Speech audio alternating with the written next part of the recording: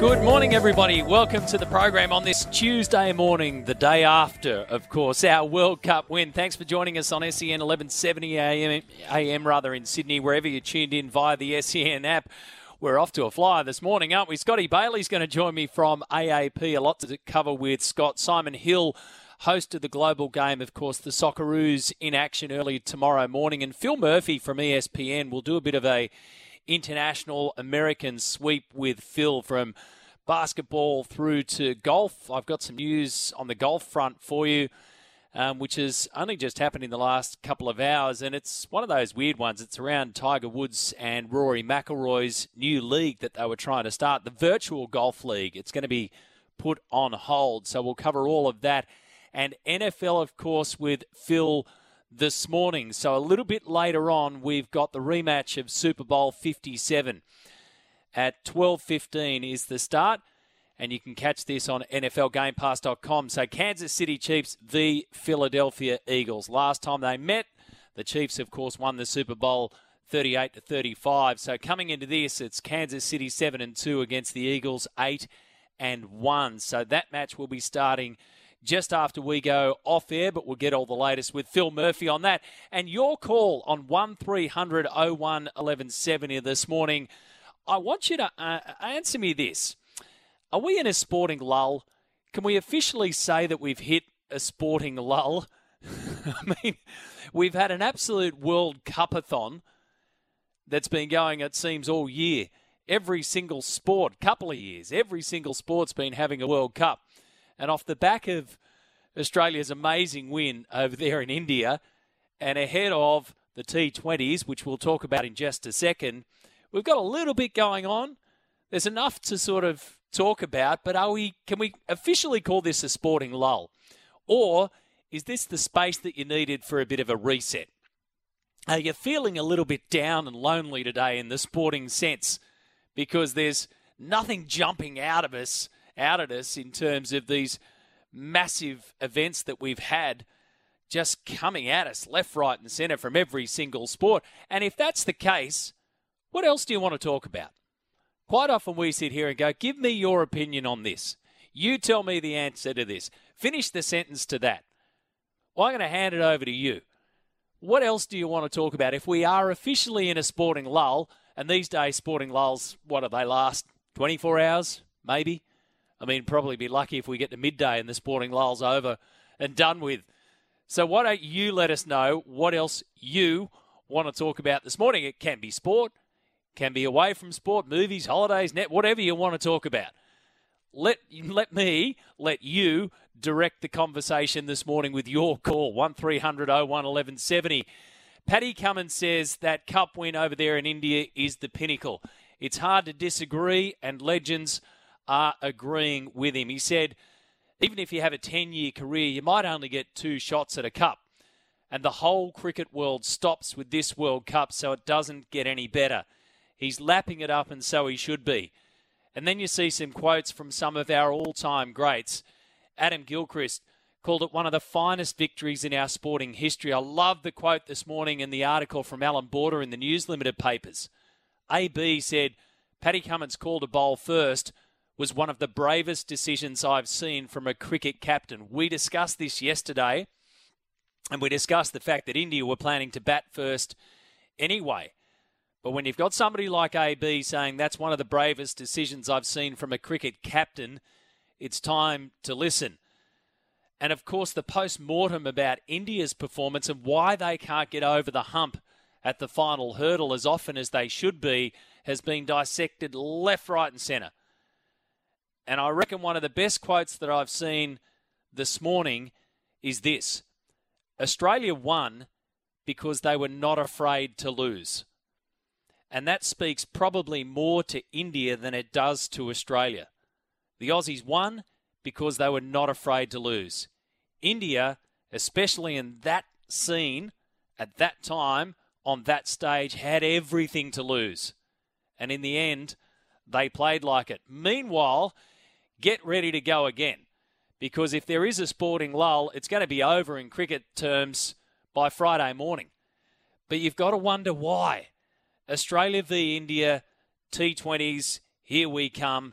a 5-match series. Now, it'll start Friday morning at 12:30 a.m. Friday morning our time. So I can't imagine there's going to be too much interest in this aside from once it starts to get moving and then we start to recap it in the mornings and we start to get the back end of it. But it's incredible, isn't it? They've just finished a World Cup. There were, 48 matches in total in the World Cup. And just a few days later, they're going to roll out T20 matches, 5 of them. Just a few days later, Andrew McDonald will be heading home to rest and also prepare for the summer ahead in the test matches ahead, which means that Andrej Borovic will be in charge of the senior team for the first time. Hasn't played any first-class cricket, but is highly regarded throughout the coaching circle. So Australia will have a brand new coach, and I dare say that very few people know who Andre is, but he'll be in charge, and of course we'll be resting at least 5 senior players: Pat Cummins, Mitchell Starc, Josh Hazlewood, Mitch Marsh, Cameron Green, all returning home. The squad will be captained by Matthew Wade. So it's a fair question to ask, are you all cricketed out before the season here, the summer season, has really started? It's been absolutely fantastic, the World Cup over there, but do we need 5 T20 matches off the back of it just to fill the coffers even more? Let me know your thoughts on that. 1300 01 1170 is the open line number, or 0457 736 736. WBBL continues, of course. And we've had more than 40 matches in the WBBL so far.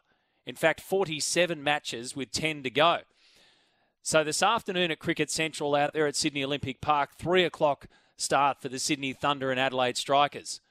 And then 7:10 p.m. tonight, Brisbane Heat v Sydney Sixers up there in Brizzy at Allan Border Field, which then takes us to the Stadium Series. On Friday, there'll be a double-header at the Adelaide Oval, Heat and Thunder, and then Strikers in Perth.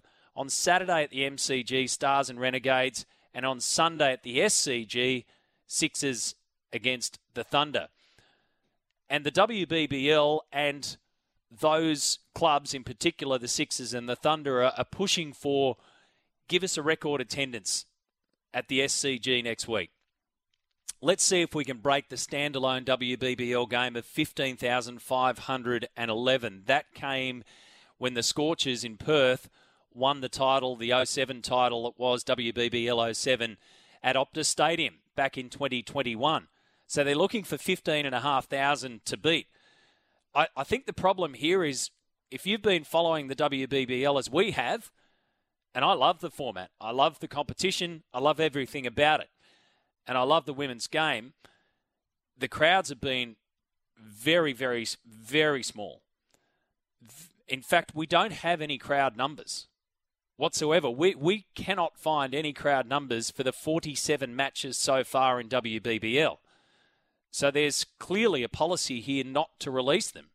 If somebody knows any different, please tell me. And this is not a shot at the WBBL at all in terms of crowds, but what happens when they get to the Stadium Series? Are they going to release the crowds then and then only, or do they not count? Are we missing something here? I'd love to see a massive crowd out there at the SCG for the Sixers and Thunder. And I love the idea of the Stadium Series because it puts WBBL at the big stages, at those big events. But are we going to get the numbers that we're hoping for? Well, we don't know what the numbers are.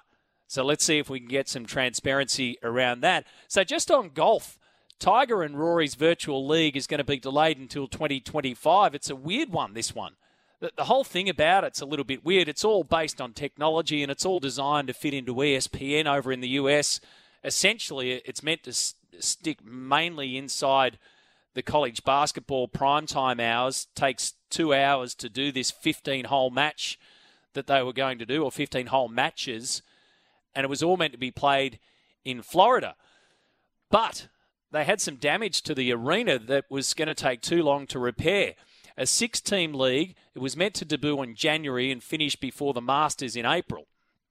Backed, of course, by Rory McIlroy and Tiger Woods. But then they had a power failure at the place, and the backup systems failed, which damaged the air-supported dome section that they were going to play in. 250,000 square foot arena in Florida, and they can't fix it in time, they're saying.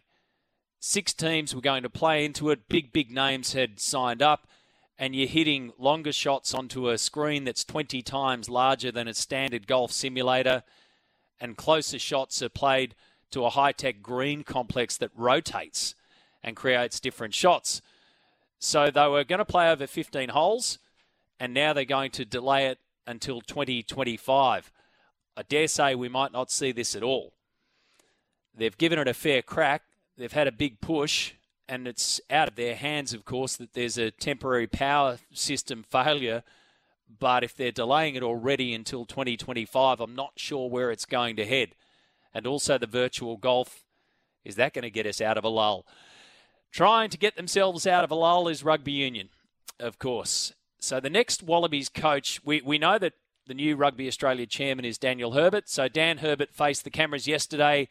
He was elected as the new chair. They wanted a change in direction and a release of all the distraction that's been going on. So they bid farewell to Hamish McLennan, who also resigned from the board of Rugby Australia completely. It's now in the hands of Dan Herbert, and he has committed to making sure that they give Phil Waugh, the CEO, all of the power that he needs and the backing that he needs. Dan Herbert has said, I'll be there as much as I need to be, but this is about the CEO. The interesting part here is that one of the first things that we know is that the Wallabies, or Rugby Australia, will appoint a high-performance director, a full-time high-performance director. Now, you might ask, why haven't they got one in the first place, which is a good question. They had one back in 2018-19 when Michael Cheika was coach and Scott Johnson was there as the high-performance director, essentially to oversee Michael Cheika and what he was doing. So now Dan Herbert has said, we'll appoint one in the coming weeks. We haven't gone to market for a Wallaby coach, and we won't until we place the high-performance director. He said, I've been trying to get the point across that changing the coach doesn't fix what's going on right now. We have to put the foundations in place, and that starts with a good high-performance director that can come in and run the process to find the coach and make sure we find the right fit for our playing group and the right person who can address some of the team's shortcomings. So the high-performance director will find the coach and oversee the Wallabies coach. That's a really key point. It's happened elsewhere. It's happened here before, but it's happening at the moment with Ireland, for instance. They've had David Nusafora there and Andy Farrell coaching. So you've got the high-performance director model already there. What does that mean for the next Wallabies coach, who will have to report to a high-performance director? Does it mean that the Wallabies coach is second in command? How does that work? And does that narrow or broaden the field of those that want to take the job, knowing that they've got that overseeing role there to deal with all their troubles? Or perhaps it's the other way. It's an interesting part. They're hoping to appoint a new Wallabies coach by February, before the Super Rugby season starts in 2024. In football, the Socceroos play Palestine tomorrow morning our time in Kuwait City. And as we've said consistently on this program, it's going to be a very different game of footy, essentially, a very different international. They landed on Friday, the Socceroos. They've also decided to donate a percentage of their match fees to the ongoing humanitarian efforts in the Gaza Strip. Palestine's coach has said our players are not in the right frame of mind. No matter how hard we may try to get their focus on the games, it's natural. They're worried about their families, relatives and friends. That's the truth. Obviously, we have to play the qualifiers. We'll do our best and hope for some good results, which I believe can bring a little happiness to our people. 3 of the Palestine team, 3 of their best players have been ruled out of this camp because they couldn't get out of Gaza in time to join the squad. So there's much more than a game of soccer at play here tomorrow morning in Kuwait City. Neutral venue, of course. I'll speak to Simon Hill about all this later on, and the Australians go there in good faith with the right intentions. And it's going to be very interesting to see how all involved deal with that stage, because there's a lot more behind it. A shout out at the New South Wales Sports Awards held last night in Darling Harbour to some of those that received gongs. Athlete of the Year goes again to Jess Fox. Tokyo gold medalist, of course, our most decorated, the world's most decorated canoe slalom athlete. It's the 5th time she's won the New South Wales Sports Awards Athlete of the Year. The Athlete of the Year with a disability, Lauren Parker, a double world champion para-athlete in both para-triathlon and paracycling. And it's the 4th time that Lauren has won the award. So congratulations. How's this for Coach of the Year in New South Wales? Miriam Fox Geralsami, Jess Fox's mum and coach. And that's the first time that she's won that. The Penrith Panthers are the New South Wales Sports Team of the Year. And congratulations to the one and only Layne Beachley, 7-time world surfing champion who's been elevated to legend status. She becomes the 24th legend on that list and the first surfer to do so. So there's some great names, some great teams, and congratulations to everybody involved in that one. In rugby league, of course, so there's a whole heap of news around, and the boys have been talking about it this morning. Siwai Wong has extended his contract to stay at the Roosters until the end of 2026. Michael Jennings, a conditional clearance to sign a train and trial contract for the pre-season. Matt Moylan, of course, is now officially off to Super League as well, signing a 2-year deal with the Lee Leopards, despite having another year to run on that Cronulla contract. So he leaves the NRL after 191 games, 89 of those with the Panthers, 102 with the Sharks, Test for Australia and 3 State of Origins as well. So good luck to Matty Moylan. We wish you very well in your next endeavours. 0457 736 736 is the text line. Are we in a sporting lull, folks? Let me know your thoughts around that. How do we get out of it? What else can we talk about until some more sport comes barrelling our way? Come and join that conversation right here on your home of sport in Sydney, SEN. Thanks to the Western Sydney Eagle, who says, let's talk about the V8s at Adelaide this weekend. It's the last day of school for a few of the drivers. Will they take a win it or bin it approach? Well, we'll have full coverage Saturday and Sunday from midday through till 6 o'clock. Of course, Aaron Noonan directing traffic, so to speak, there. But it's the championship decider, Western Sydney Eagle. I'll put that on my little list and we'll get back to that and we can get your thoughts on that. One thing we do know, it'll be the last time that we see Shane Van Gisbergen driving in supercars before he heads over to the US. But I'll break down what it means in terms of the championship chase. But it's between him and Brody Kostecki on the weekend. And the numbers are pretty interesting, especially if it goes to countback. If they end up tied or, if they end up on the same amount of points. Thank you, Western Sydney Eagle. We can certainly talk about that. So I'm writing down a little list. We'll talk about V8s at Adelaide. This is our list to get over the lull. Our lull-breaking list. In regards to your question, says Stu, are we all cricketed out? In short, no. But, and it's a big but, if CA decide to rest, in inverted commas, our World Cup players during our home ODI series against the Windies, then it's a huge problem. We deserve to see our world champs play at home, regardless of the opposition or schedule. This series will most likely be the last time we get the chance to see Warner and Smith playing 50-over cricket. They and we, the fans, who put bums on seats, deserve the send-off. I'm not holding my breath, though. They have a history of rolling out a second 11 at home on the pretext of resting players and building a squad for the next World Cup, despite this one just finishing. I've lost count of the amount of times we rocked up to the SCG only to hear that Gilly or Binger, etc. were being rested. Please, CA. Let us see our best players playing this summer. It's a good plea, Stu. Thank you for that. And let's hope that Cricket Australia are listening to that. And again, let's not forget, too, of the amount of cricket that they've played as well. I mean, you can't deny players playing in a World Cup year, in a World Cup event. So there's just, no denying that. It's whether or not they're up to it, and let's hope that everyone's good with that. Shane, thank you for your shout-out on the DAB radio. We'll have a look at that, so we'll get our text to have a little look-see. I'm coming through loud and clear in my own headphones, so I'm hoping I'm coming through loud and clear enough, but if there's an issue there, we'll check that out, but appreciate that. 0457 736 736 is the text line. I'm gobsmacked, says Mike, that Glenn Maxwell is in the best international one-day side. I know he talked a bunch of Netherlands who have jobs and play cricket part-time. Tell me I'm wrong, but as I look at the rest of the batting side, they aren't big on the step away to leg, yee-haw, get out shot.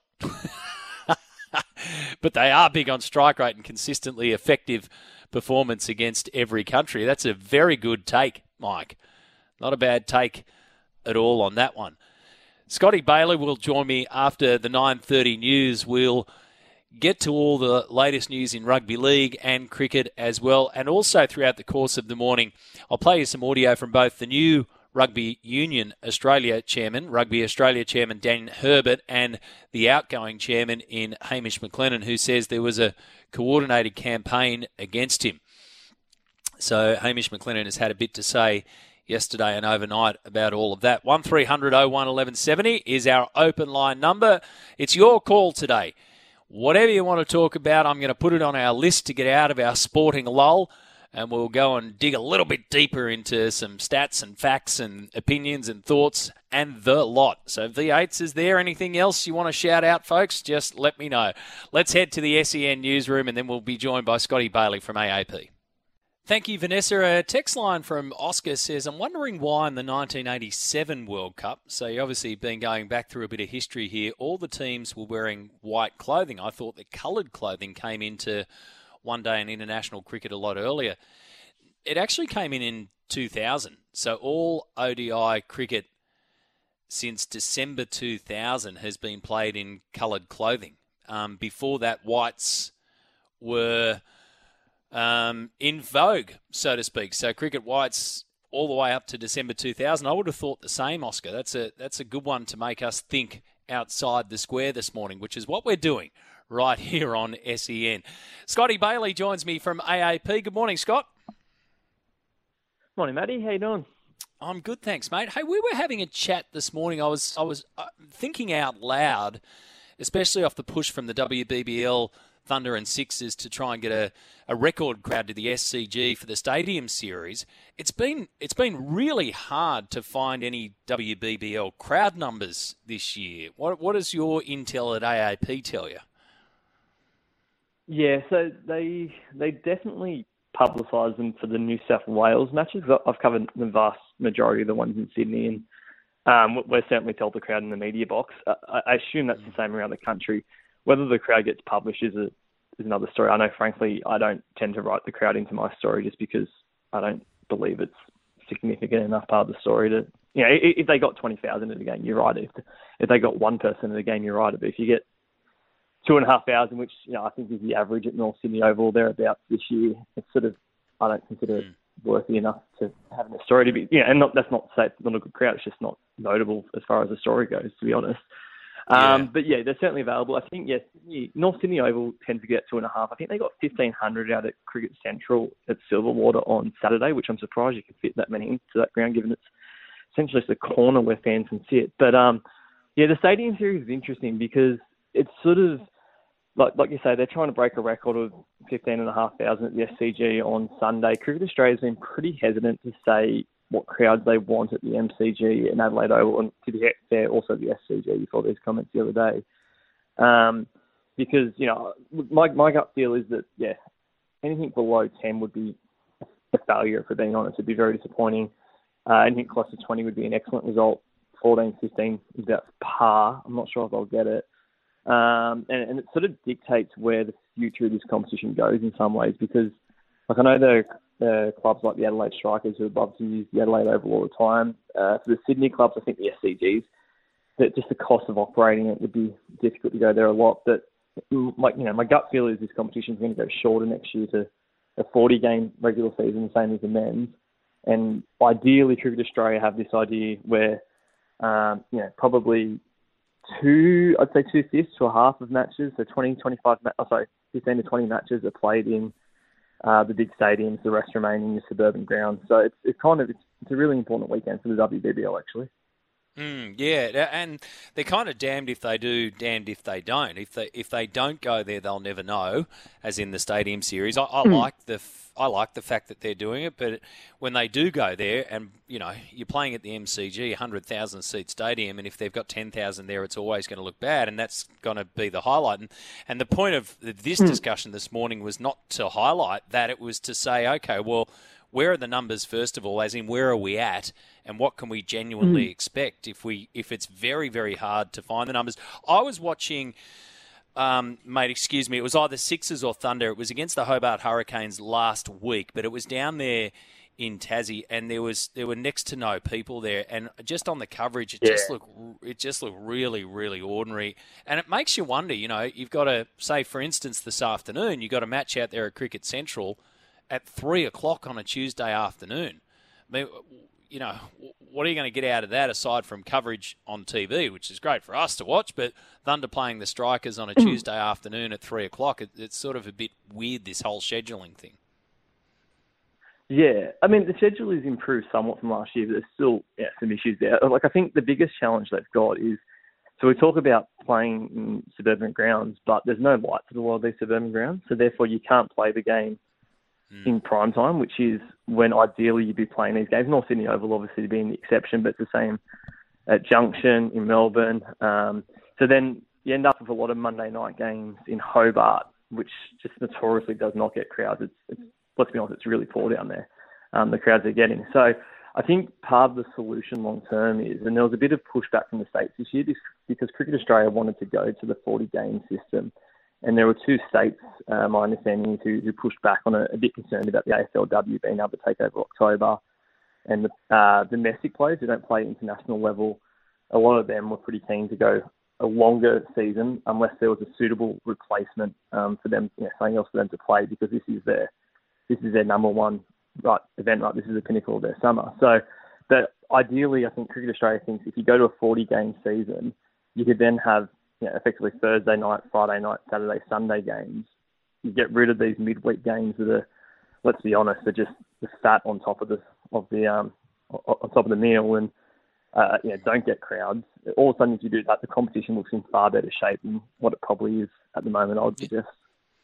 Yeah, your thoughts around Australia spinning from a World Cup win to a 5-game T20 series? We'll have some players coming home, of course the coach as well, but it's kind of like, talk about filling the coffers. I mean, it's kind of like, why are we doing this so quickly? We know why we're doing it, because India want to do it. They'll get big money out of it, and there's big broadcast money around the world of it, but it's another weird one. It's just like, sort of overcooking things a little bit too much. Yeah, definitely. I think if we thought the Australia v England ODI series out here last summer was low profile and let's be honest, a little bit of a waste of space, then this series coming up is even more so. A couple of things to look out for. Steve Smith stays over there for at least the first few matches. I wouldn't be surprised if he leaves India after, say, the first three, but he'll likely open the batting in at least a couple of these games, which is a bit of an eye towards next year's T20 World Cup. If you cast your mind back to last summer, Smith blitzed it for the Sydney Sixers, but was left out of some of the games for Australia at the World Cup that's gone just before that. He has spoken about opening being his ideal position in T20 cricket. There is a World Cup in the Caribbean and USA next June, so there's a bit of an eye towards that for Australia. So there's that part of it. Travis Head stays over there. Warner at this stage is staying over there. So they're the things to look forward to. But yeah, Matty, at 12:30 on Friday morning Australian time, this could be, besides from the Bangladesh series, if you recall a couple of years ago, it wasn't even on TV. This could be very closely followed as the least watched Australian series in a long time.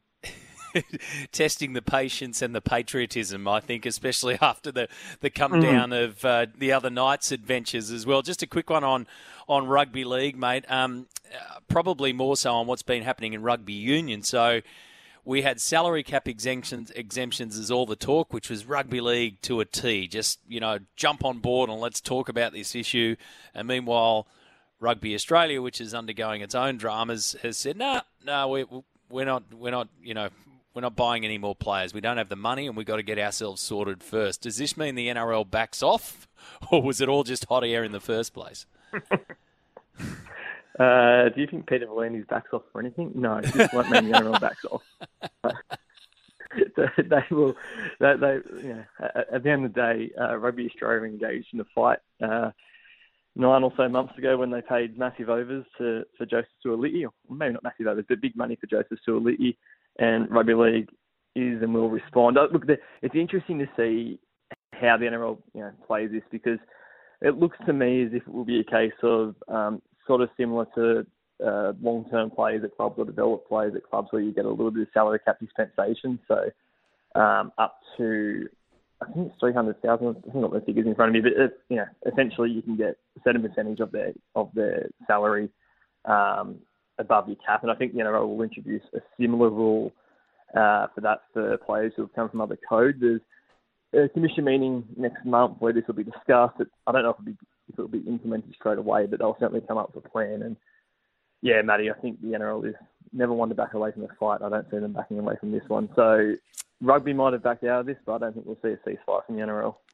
Yeah, very good call on PVL. Mate, I know that this is the last time that we'll chat on this show this year because you're going to head off to a break and I'm going at the end of next week. So I just wanted to say, just personally, but also on behalf of our listeners, thanks so much for everything that you do for our little show, mate. Your knowledge, your input, your availability. You've been everywhere this year and you always take the time to have a chat to us. So we really appreciate it. Have a great break. Have an awesome Christmas and hopefully we can chat again next year. Pleasure, Matty. Enjoy your summer. Enjoy some time at Manly Beach, and I'll chat to you in the new year. Thank you, mate. Good man. Thank you, Scott Bailey. There, we really do appreciate it across absolutely everything, and good to get those insights too on the WBBL crowds as well. And yeah, a shorter schedule next year might make those games that just pop out of nowhere and are on a Tuesday afternoon at 3 o'clock, for instance, at a venue that doesn't have the lights, that has the capacity for broadcast, maybe that's the best way to go. And also some insights into the T20 and how long does Steve Smith stay around for this 5-game series against India. Thank you, Scotty. We really do appreciate it, mate. 0457 736 736 is our text line. 1300 01 1170. On the open line, pick up and give me your call today on any sporting issue or any issue outside of sport. Can we break the sporting lull? What have you got for me? Hit me up on the phone line. Welcome back. It is approaching 11 minutes to 10 o'clock this morning. We'll be speaking with Phil Murphy from ESPN this morning. Of course, the big one over there in NFL, it's the rematch of Super Bowl 57, so Kansas City Chiefs against the Philadelphia Eagles at 12:15 is that start. And tomorrow morning, Socceroos v Palestine in Kuwait City as well, which is one that we'll have a chat with Simon Hill about.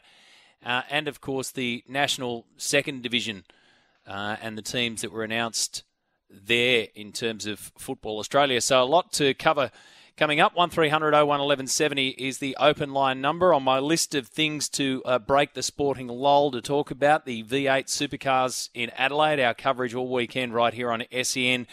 And I've also done some more digging. Remember yesterday we were talking about the Las Vegas Formula One weekend. Now, from a viewer's spectacle, it was pretty amazing. From your lounge room, I thought it was pretty cool. In terms of a street race, the racing was awesome. I wanted to hold my judgment on what it was like for there or to be there until I started to get the experience of those who were there. I mean, obviously we weren't there. I've done plenty of Formula One races in my life, so I know what the ins and outs are, but I don't know what the difference was in and around Vegas. So Joe Pompliano is a business sports writer who covers the sports world in detail. I follow him on Twitter. And he does some really good breakdowns of a whole stack of things. And he's broken down his experience in Vegas. He says Vegas was packed all weekend. He stayed at the Wynn Casino. He said it was super busy. But it felt like the major disconnect between what he was seeing online versus the reality of the ground on the ground was that F1 is a super expensive sport. And the top restaurants and hotels in Vegas benefited much more than normal spots. So the big end of town came to this one. And for good reason, because a further point that he makes is the cost of it actually pushed away all the locals. The average 3-day ticket price for Las Vegas, American bucks, was $1,667. Now, the average 3-day price here in Australia, still in US, is $276, so $300 odd. So Hungary, Canada, Austria, Spain, Japan, all hovering around the 300, except for Hungary, which was about 200. Miami, over $1,000.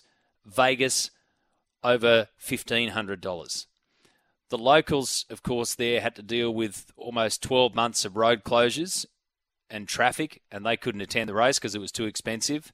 And it attracted more of a corporate crowd to the race and fans crowd. So that's a point of difference there. So there's that weird sort of pricing thing that they've got to get right. He did say that the pit building was absolutely incredible, and it's a permanent pit building as well. Formula One purchased an empty parking lot near the Las Vegas Strip last year. They went and bought it. They spent more than $240 million buying it, and then they spent even more building a permanent 4-story pit building. Black carpet for celebrities, food world class, all that kind of stuff. So the permanent paddock has left a pretty big imprint. And then overriding most of it, for those that know the history of what's been going on in Formula One with Liberty Media owning Formula One now, is the difference between what he saw about how the fans say Liberty Media have been acting and the teams say how Liberty Media has essentially saved them. The director of Aston Martin's Formula One team, Jefferson Slack, he said he thinks Liberty Media saved the sport. Before they took over, they were losing viewers. The teams were going bankrupt. Then they introduced a cost cap. They partnered with Netflix. They brought in new fans. They've been called the best operator in sports. So the bottom line, again, from Joe is, yes, some of the stuff at the Las Vegas Grand Prix was over the top and cringy. But Liberty Media continues to innovate. No other promoter on the planet would have invested $500 million in this race. And if you never cross the line to figure out what's acceptable, you never know where the line really is. So he says, let's give Liberty Media the benefit of the doubt. Western Sydney Eagle says, wow, $1,600 US. No wonder some of those fans are taking class action. Yeah, some of those fans that saw 9 minutes, mate, 8 or 9 minutes of Formula One. You'd be ropeable too, and especially in the backyard there of Litigation City, which is, well, Vegas first and US second, I guess, overall. So that's the take on Formula One. 1300 01 1170 is my open line number. It's 6.5 minutes to 10. Back after this.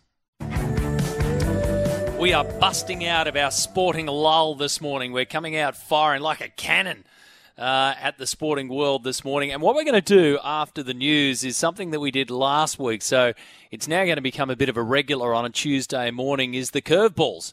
I want you to throw some curveballs at me. So I'm at the plate and I'm going to start swinging. If you've got curveballs in the world of sport that you want to throw at me, you can phone through 1300 01 1170 or text them in 0457 736 736. Got a Signet Boost power bank to give away this morning to the best curveball that gets me swinging. Let's see how I go. I reckon I was, Maestro? About 1 from 3, I think, attempts last week at some of the really curly curveballs that were coming at me. So all sports, Formula One, supercars, cricket, the T20s, WBBL, any issue in rugby league that you want to throw at me, let's load up, have a little bit of thinking time while you're listening to the news, and come at me. Simon Hill's also going to join me. We'll talk football. So let's get those curveballs. Let's get swinging after the news. Stick around, folks. Simon Hill joining me very, very soon. So the Socceroos to play Palestine. It'll be an early start tomorrow morning. And Simon will be calling that one a 1 a.m. start, Eastern Daylight Saving Time in Kuwait City. I'll get to our curveballs in just a sec, but give me a shout if you've got something that you can try and take me down. Just imagine me at the plate. Here I am about to swing at something you're going to throw at me. And you got to see if I'm going to swing and miss. I'll try and hit him. We don't have all the answers here, but we came up with some very good talking points when we did this last week. So our regular Tuesday session now for the back end of the year will be curveballs coming at you. Hamish McLennan, as I mentioned earlier this morning, spoke last night on 9 News. He was doing a bit of media yesterday, and he did say that there was a coordinated campaign against him. It's resulted in Dan Herbert, of course, now being the chairman of Rugby Australia, and Hamish McLennan resigning from the board altogether. So here's what the ex-chairman had to say. It was part of a coordinated campaign. Was it personal? Is it personal against you, do you think? Oh, of course, if you read the press, I think it was. Why? But, well, I think they wanted to take me out. But also... Because of your personality, because you're gung-ho, because you're a... I think all of that. Self-interest, money and control. It's pretty straightforward. How do you beat that? As a chairman, you can't. Well, it's pretty difficult, and you've just seen that. Just look at the NRL and the AFL. They're prospering, and I think we've had not the right strategy for more than 20 years.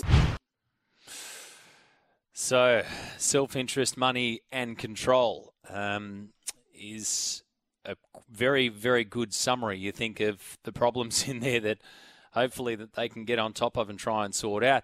Interesting, too, about what he would do again if he had his time again in taking a look at Eddie Jones as Wallabies coach. Here's the answer to that.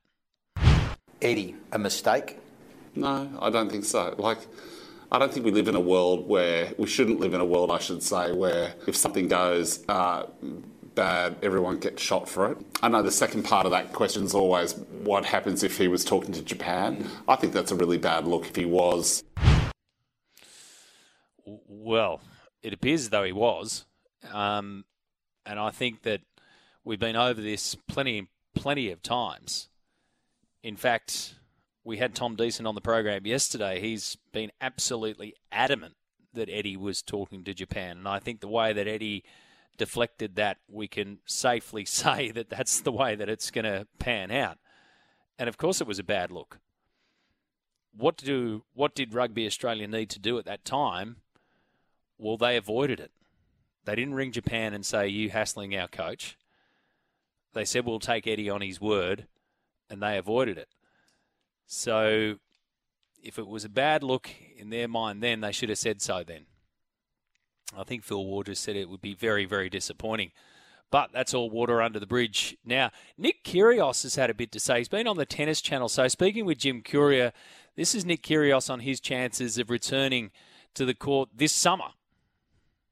Yeah, I mean, after last year, I had such a great year, and I'm so hungry to get back out there, and had a couple issues with my knee, and now had a bit of a wrist issue as well. So, I'm doing everything I can to get back out there. Obviously, you know how injuries are every day, just doing the rehab, doing the gym work. Zverev, in the way that he's been able to come back from that horrific injury that he sustained last year at Roland Garros, is that something that maybe inspires you as you look forward to 2024 and say, that's something maybe I can get back and bring my best stuff as well? I mean, I hope so. The stars have to align a little bit, and with Zverev, he's an incredibly hard worker. That's his reputation. He ticks all the boxes, and if someone like that can come back from an injury like that, I think that's what I have to draw inspiration from for sure. There you go. Nick Kyrgios needs to work harder by his own admission there, and wants to work harder. It's going to be a quiet summer if he's not around, so let's hope that he does get back. You can take him or leave him, but he adds a bit of vim and vigour, I reckon, to the summer of tennis if he comes on back. Righto, curveballs, folks. We've got some coming through. 0457 736 736. We actually had a little bit of an intro, Brenton. We had this one. We did this last week with a bit of batter swing batter. If we found that, we love a good intro here, as you know. So let's hit it and see if we can set the scene. Hey, batter, swing, batter. Hey, Kennedy. Ah, dear, yes. That sets us in the mood. Righto, here's a couple. John from Gosford says, bugger the F1 in Vegas.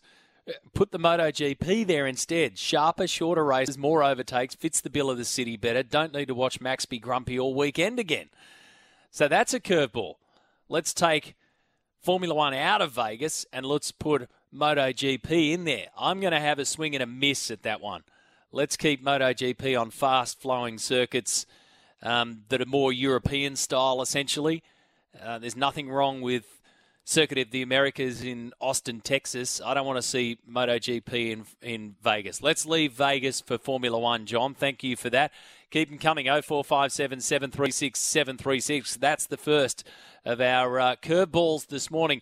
Simon Hill will be, of course, in full voice tonight, overnight. Channel 10's coverage of Socceroos v Palestine.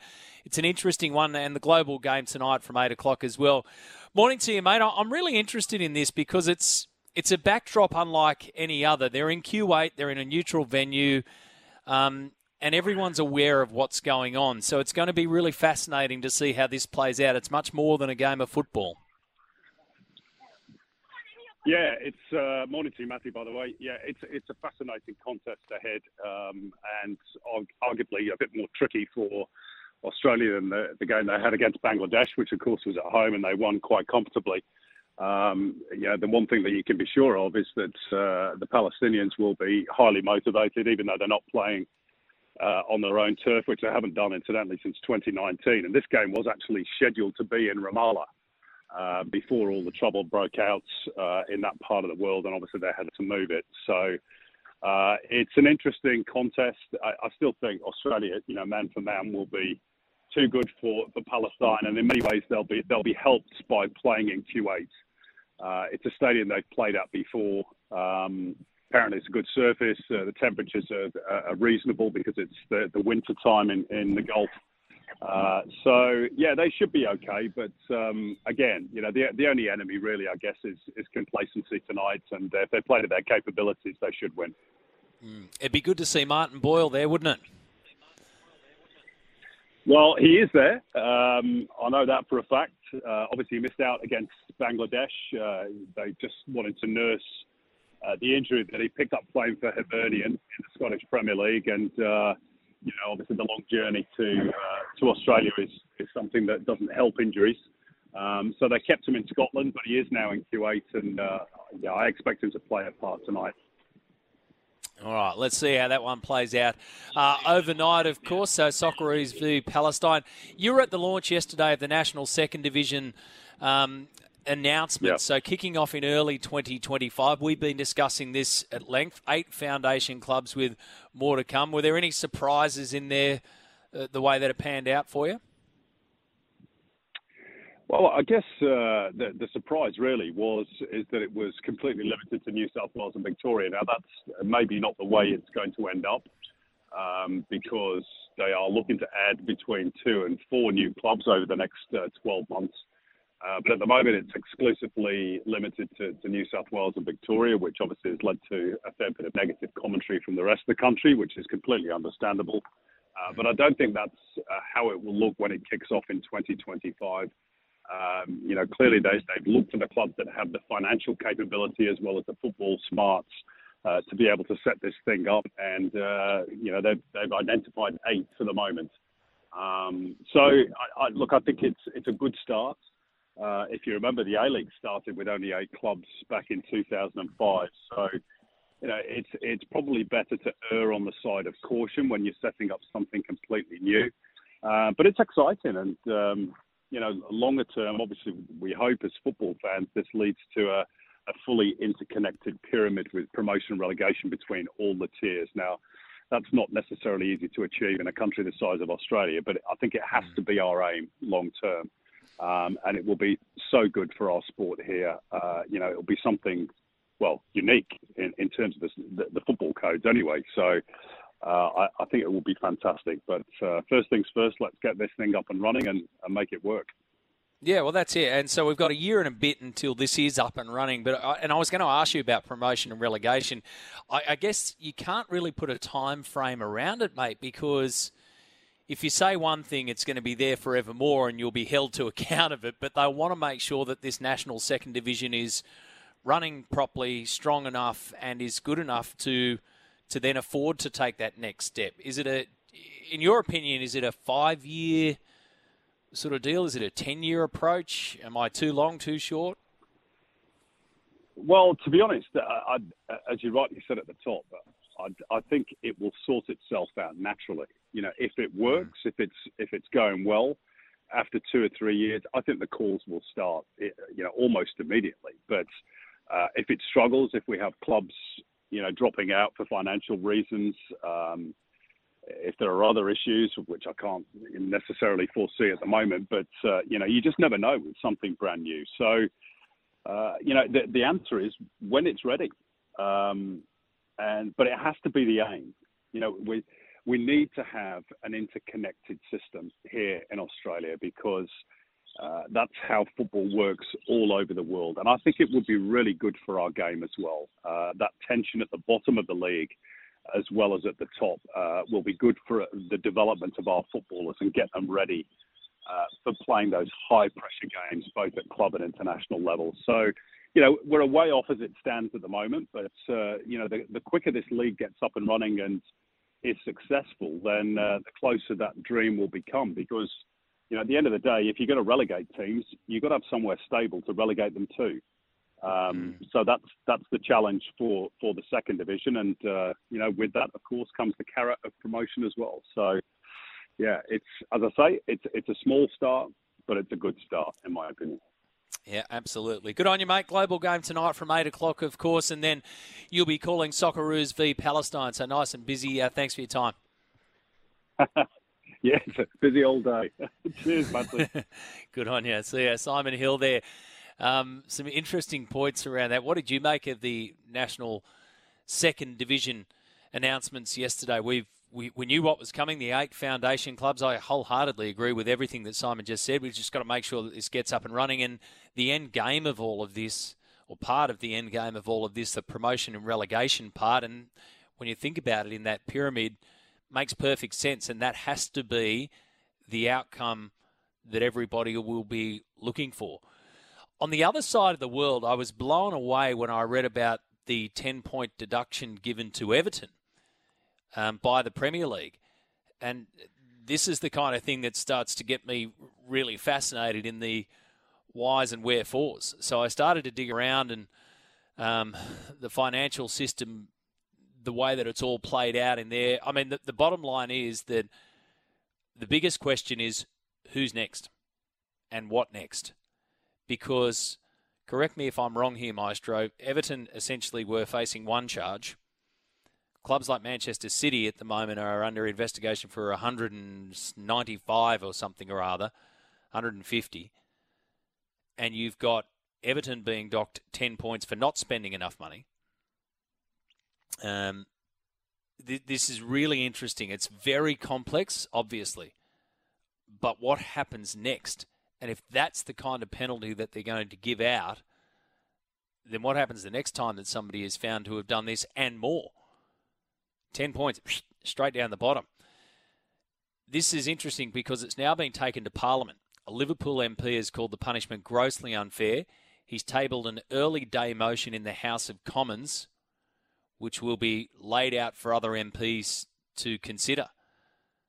They would breach the financial rules, and they also are calling for an immediate establishment of an independent regulator. So it's really, really interesting the way that this has gone on. It's the biggest sporting sanction in the competition's history.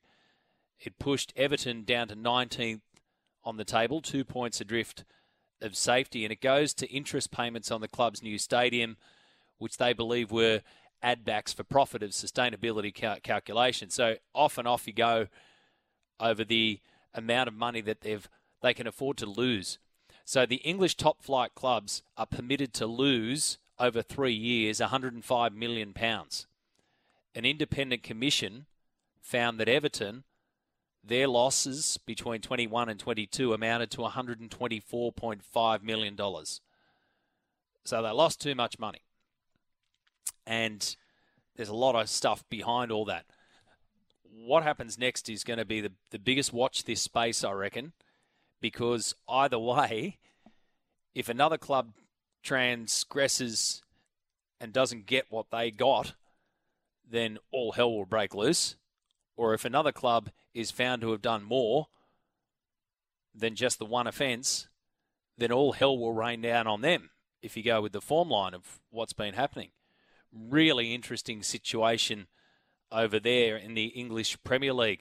Back to the curveballs we go. So we had the call for a MotoGP at Vegas instead of Formula One. I'm sticking with Formula One. No problems about that. Jake from the Lake says Jerome Luai goes to the Tigers, which I'm expecting him to. The Panthers drag Matt Burton back to play 5'8" at the club. Well, stranger things have happened, Jake from the Lake. I'm prepared to let that one go through. I'm going to let that go straight through. I don't know about that one. 1300 01 1170. Because, and I'll tell you why I don't know about that one. Because this is rugby league you're talking about. Jerome Luai could go to the Tigers. And the Panthers could be taking a look at Matt Burton. Good luck trying to get him out of where he's at the moment. 1300 01 1170. Curveball Tuesday. This is a lot of fun.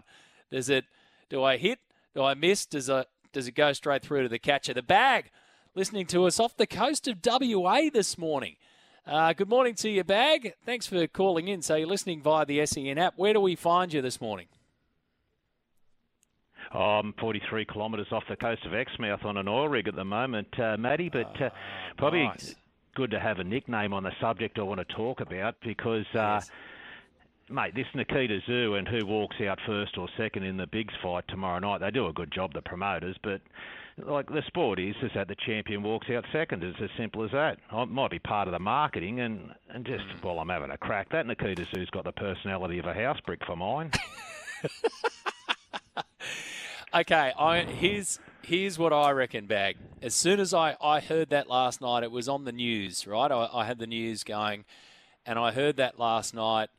I was travelling yesterday, so when I heard it, I instantly switched off. It took me about 0.2 of a second to switch off. I went, what a load of absolute crap. If that's what you need to sell tickets to the fight, then seriously, how dumb are we? So, I just went, I don't care who walks out first, and I don't care who walks out second, but you're bang on. This is a marketing ploy, but I just went, really? That's the stage we're at? I mean, what was the last one? There was one about which colour boxing shorts you were going to wear. I mean, they're running out of options, aren't they? Well, if he wins a title, he can walk out second next time around. Like, give respect to the champion. So, that's the way it works, isn't it? That's sport, that's tradition. Let's stick to it. Yeah, stick to it. You know what? It's got us talking. So you're working on the oil rig out there. So are you working at the moment, mate? Have you just got your headphones in, or you got a bit of downtime?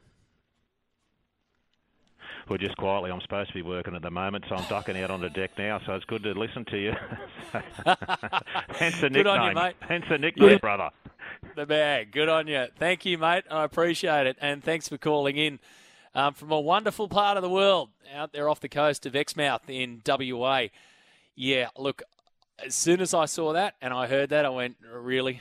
Are we going to fall for this one? Guess what? We just have. Whoops. Curveball Tuesday, 1300 01 1170. Welcome back. Don't forget Flight Centre's Big Red Sale is on with limited time offers on flights, cruises, holidays, tours. You can book now to save big. That is Flight Centre's Big Red Sale. And our thanks for their support of this program. Shane from Marrickville's on the line to talk some more football off the National Second Division squads or sides being announced. Good morning, Shane. Good to hear from you, mate. Yeah, Matty, look, just a couple of things on the second division. I agree with up here, Leichhardt and McCartney Fairfield. They've got to come in. I mean, they've produced over 100 Socceroos between them. My problem is with Sydney United 58 now. This club is renowned for violence. They booed during Welcome to Country.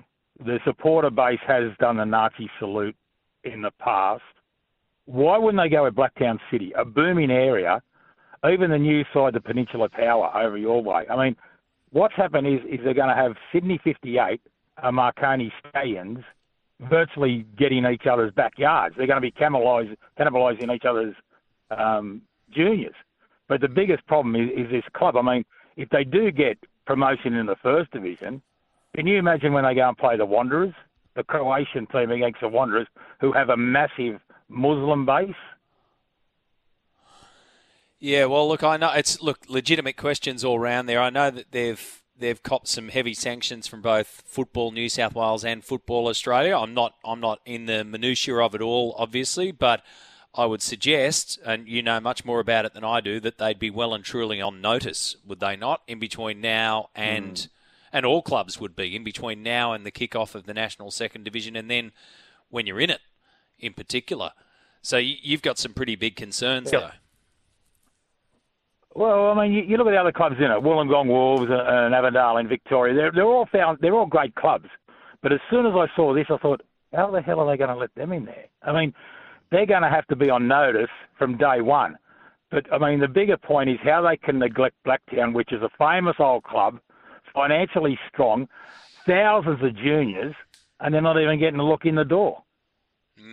Yeah, well, maybe they've got to look in second time around, because as Simon was just saying there, what if we start with 8 foundation clubs and more than likely at least another 2 and perhaps another 4, but the fact that we've only got clubs from New South Wales and Victoria at this stage would maybe suggest that if there are 2 or 4 more, they'd come from outside, which would leave, again, your shout there left out in the cold.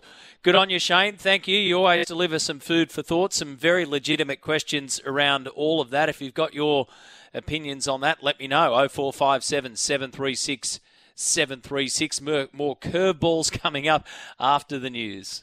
Thank you, Vanessa. Okay, let's get back to some curveballs, and I'll also explain the situation with supercars. Later on in the week, we'll have a chat with Aaron Noonan, see what Noons has got for us ahead of the final event of the season at the Velo Adelaide 500. So the Adelaide Street Circuit to finish off 2023. Matty Curveball. Luai leaves Nathan's younger brother, Jet, to join him in the halves. That one from the Wild Panther. Is that as curvy as you think? Maybe so. 2 curveballs for you from ML at Nunda in Brisbane. 2 curveballs. NRL season 2024.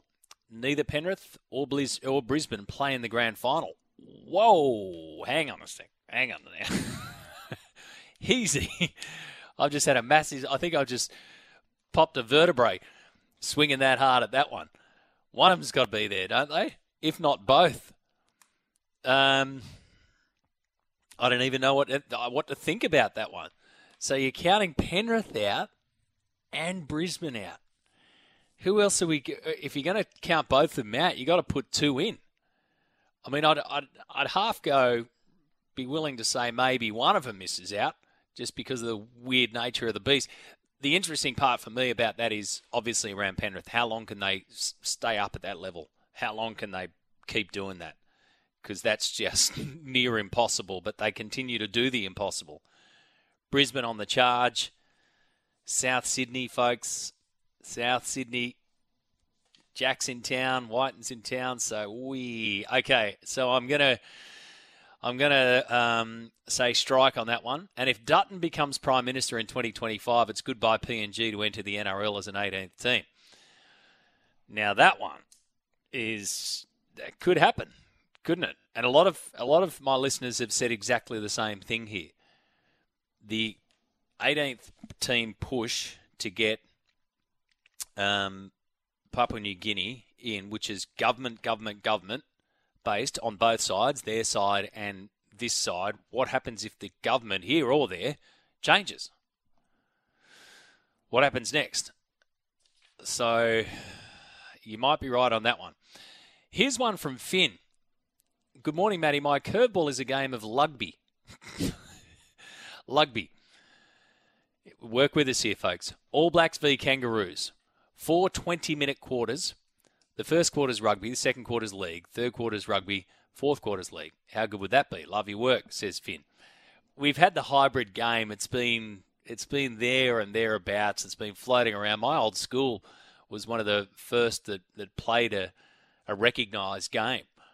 So the game of Lugby, I like the name, but nah, that's a swing and a miss, that one.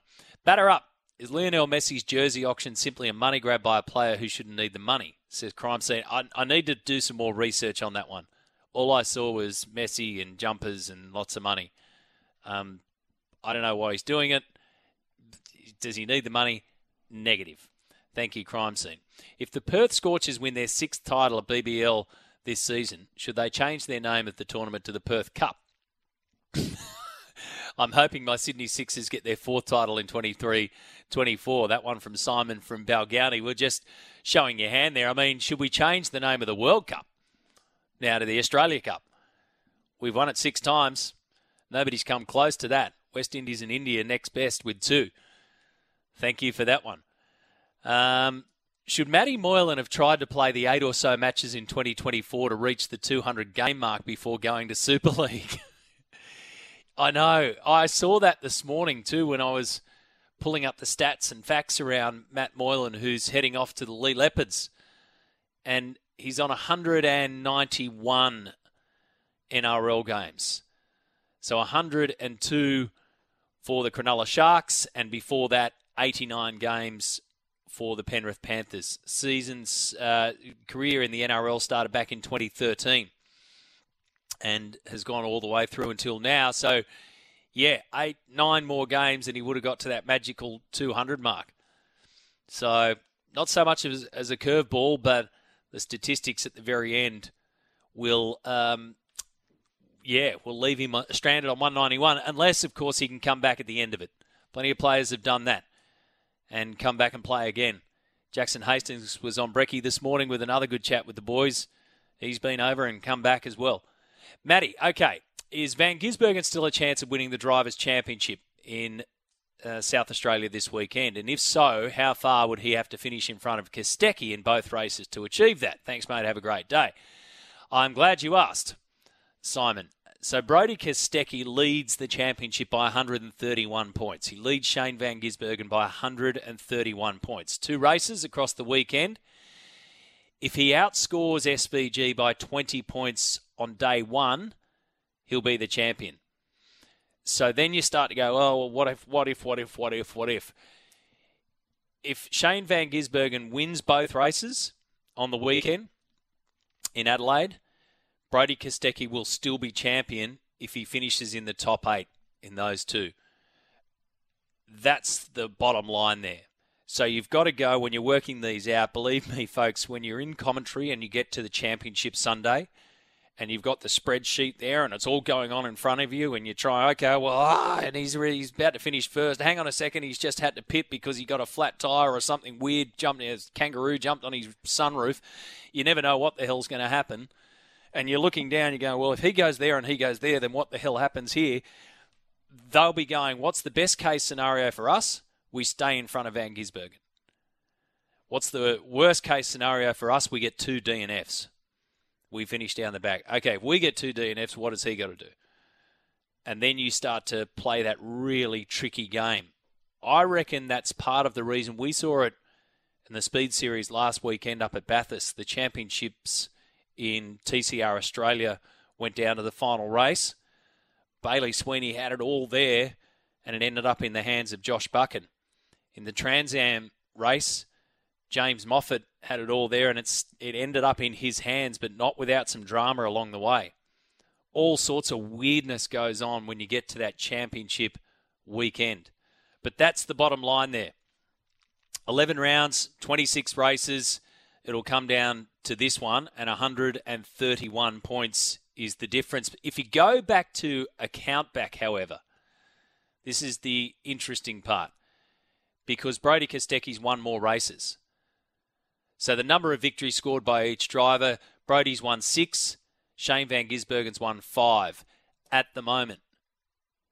So if Kostecki wins on Saturday, but then they end up in a tie for the points on Sunday, Kostecki wins on countback.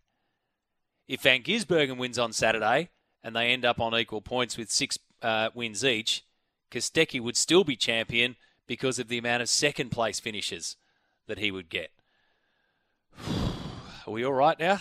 Does everyone just need a good lie down after that one? Bottom line, stay in front of Shane Van Gisbergen. You'll win the championship. There you go. 0457 736 736. I've got some good curveballs coming in. We'll continue that conversation for you as we move through this Tuesday morning right here on SEN. On the text line, Matt says, Matty, name me a team with a weak halfback who's won the comp in the past 30 years. Souths don't have a premiership half, so they can't win it. Well, one of our other texters in the curveball reckons that Brisbane and Penrith won't be there in 2024. On the hybrid match, the game of rugby, Aussie says we can't even beat the Kiwis in rugby league, let alone the All Blacks in a hybrid match. Fair point. Very fair point. Brenton in the studio. Now, have you got a curveball for me? You've been in charge of all things technically related. You've been running the show out of our Gold Coast studios up there. So what's your curveball this morning, mate? Well, as a Queenslander, Origin's a big thing for me. It's been great the past few years. But I've always thought that State of Origin should be on a Friday night because when Queensland wins, we want to go to the Caxton and have a good time, and we can't do that on a Wednesday night. So what about moving that to Friday night? Hang on. Why can't you? What, is the Caxton close on a Wednesday night? Just got to be responsible. Got to get up. Yeah, you got to get up, and sometimes when you win Origin so many times, you just forget work. Oh, I wish I didn't ask. However, let's peel that back. Let's. You reckon Friday night? Yeah. But your reasons are so you can go out and get on the sauce and celebrate properly. Not for anything to do with the promotion of the game or anything like that. Oh, I think more people would watch. It's Friday Arvo, like your Friday night. Like, I just feel like more people wouldn't be worried about work or the next day. Like, it's the weekend. Yeah. Surely there's more money to be made there. Do you know when New South Wales win on a Friday night, then that makes your weekend even longer? Yeah, but you get to kind of the once every 10 years that it happens, you get to kind of rest up and just regenerate. Oh, you come out firing with that one. Swing and a miss on your side on there for all of the obvious reasons. It's an interesting one of though, in all seriousness, where the State of Origin lands. I mean, Wednesday nights, it's home. It's free space there in terms of other big events that are on during the week. You're not competing against any other form of football code or yourself, for that matter. And you've got that space on a Wednesday night. It makes no sense, really, when you think about it. You go, well, why are we playing on a Wednesday night? And then it does make sense for all of those reasons. You're not competing. You've still got big eyeballs. It's the middle of the week. Everyone's sitting at home, ready to go. Nobody's out on a Friday night doing all that kind of stuff. So between a Wednesday and a Sunday, I think, is the place to go. And why? Because Wednesday already works. We know that. Would they get the same amount if you've got other things to look at on a Thursday or Friday night? Possibly not. Good curveball, though. I like the way you've come at it with the just, pure self-assessment of if you could change something, you would, because it'd give you more opportunity to go out and party. And then you've decided on the little jab, a little old jab. Chiefs v Philadelphia Eagles starts at 12:15, so we'll keep you updated on that throughout the course of the afternoon. There's a rematch, of course, of Super Bowl 57, where the Chiefs ended up winning that, and a lot of the focus, obviously, on the whole Patrick Mahomes, Travis Kelce thing, and then by virtue of that, Taylor Swift, she won't be there. We know all that. But a huge game, a massive game coming up a little bit later on. One of the Chiefs, I think, is 7-2, and the Eagles 8-1 going into this one. Last time they met, this happened in Super Bowl 57. Butker up, got it. Here we go. Hurts has all day. Now some rushers come. Going to throw it as far as his arm can take it, which is well short. And the Kansas City Chiefs have won Super Bowl 57. 38 points to 35. I'll be chatting with ESPN's Phil Murphy on the blockbuster Monday night footy match. The numbers that they will get for that will be astronomical. The in-season tournament's been a big part of the early season in the NBA, and LeBron James continues to perform. 37 points. Incredible for LeBron at the age of 38. He just keeps on going. So we'll touch on all the American sport with Phil Murphy in our next hour of the program. Parramatt's not a fan, Brenton. Not a fan. He says it's time for a proper professional panel puncher. Wears his heart in his sleeve, though. I don't mind that. Comes out and, just backs himself. That's enough Queensland talk. No more airtime for you. It's not Ben, folks. It's Brenton. With a T, isn't it? Yes. Yeah. Absolutely. Curveball. With most NRL clubs who've struggled in recent times having a new or relatively new coaches, could we see the coaches of Parramatta or Canberra feeling the pressure in 2024? If my prediction is correct, they both missed the finals. Yeah. You know what? I don't like. I mean, obviously, all coaches are going to be under pressure. There's no doubt about that. And all coaches feel the pressure, and some more than others. And some have a ticking time bomb going on them. Anthony Griffin was a great case in point on that earlier this year. I mean, he just had the clock ticking straight away before they even started. It was what? If we don't have it in 6 weeks, then see you later. So that's really, really, interesting the way that that's going to pan out and who will have that ticking time bomb. What I find about that whole coach watch thing is who's going to be the first to go is a really hard thing to sort of justify. It's going to happen. It will more than likely happen in 2024. And we'll be talking about it right here and dissecting it and saying, okay, well, it's time to move on and da-da-da-da-da. But it's a huge thing. It's the game that they play and it's the occupation that they have, but it's one of those occupations that is under scrutiny like never before. Listening in via the SEN app from New Zealand, a lot of the things you guys are talking about, we have the same issues here. Seems like the Australian boys just don't really have a desire to play for the Wallabies. So this one on rugby union, if they're willing to play NRL for pure money, are they worth having in your system? Rugby union's got some huge issues ahead of it. And now they've got Dan Herbert in charge as chairman. They've got Phil Waugh there as CEO. They're going to have a high-performance director overseeing the Wallabies coach, and that'll all come into play. Can they get the pieces right in time? That's going to be the biggest job facing those at Rugby Australia headquarters. Welcome back. Crime Scene says, I agree, Matty, we shouldn't be death riding coaches. Yeah, look, it's they get it. They understand it. It's part of what happens in that business, but it's when you sort of step back when it's all happening, it's a pretty terrible thing that they've got to go through, and once it all falls apart, it's even worse, so publicly as well. But let's deal with that when it gets in front of us next year. SEN has quite a few Shanes who participate. I love how antagonistic and curmudgeonly they all are, and yes, my Christian name is Shane. From our texter. Famous Shanes, I know which one comes straight up, right? I know which one hits you first up. SK Warren. Do we want to do some famous Shanes this morning? We've got Shane Van Gisbergen, Shane Warne. We've got plenty of Shanes. There's more than you think. More than you think. And there's more curveballs than you think too for us to get through. Phil Murphy to talk football. The final hour of the show coming up. Stay with us.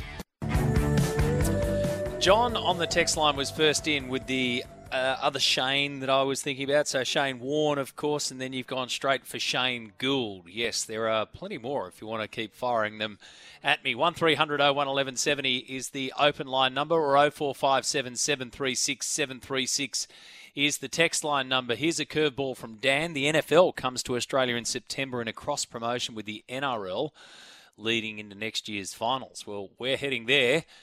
Are you saying that we need to get them heading here? We'll discuss all things NFL and, of course, the big one, Monday night footy over there, Super Bowl rematch, the Chiefs v Eagles coming up. The story, of course, in the NBA, off the court, has been focused around LaMelo Ball, the ex-Illawarra Hawk, of course, now all-star guard in the NBA.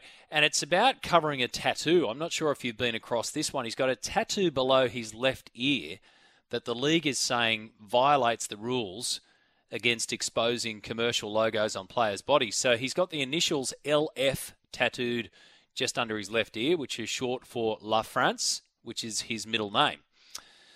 LaMelo La France Ball. And it's also his clothing brand. So the NBA and Ball have been having conversations over the past several weeks. He began to cover it up prior to Tuesday's game against Miami. If he didn't, he was facing fines, and then also covered it up for the in-season tournament against Milwaukee. The NBA has said, per the collective bargaining agreement, players are prohibited from displaying commercial logos or corporate insignia on their body or in their hair during games. We try to enforce the rule reasonably in accordance with its purpose and taking into account players' efforts to express themselves in a non-commercial manner. But LaMelo Ball's neck tattoo is in obvious violation of the rule, and accordingly he's required to cover it up. So that's where that one's at.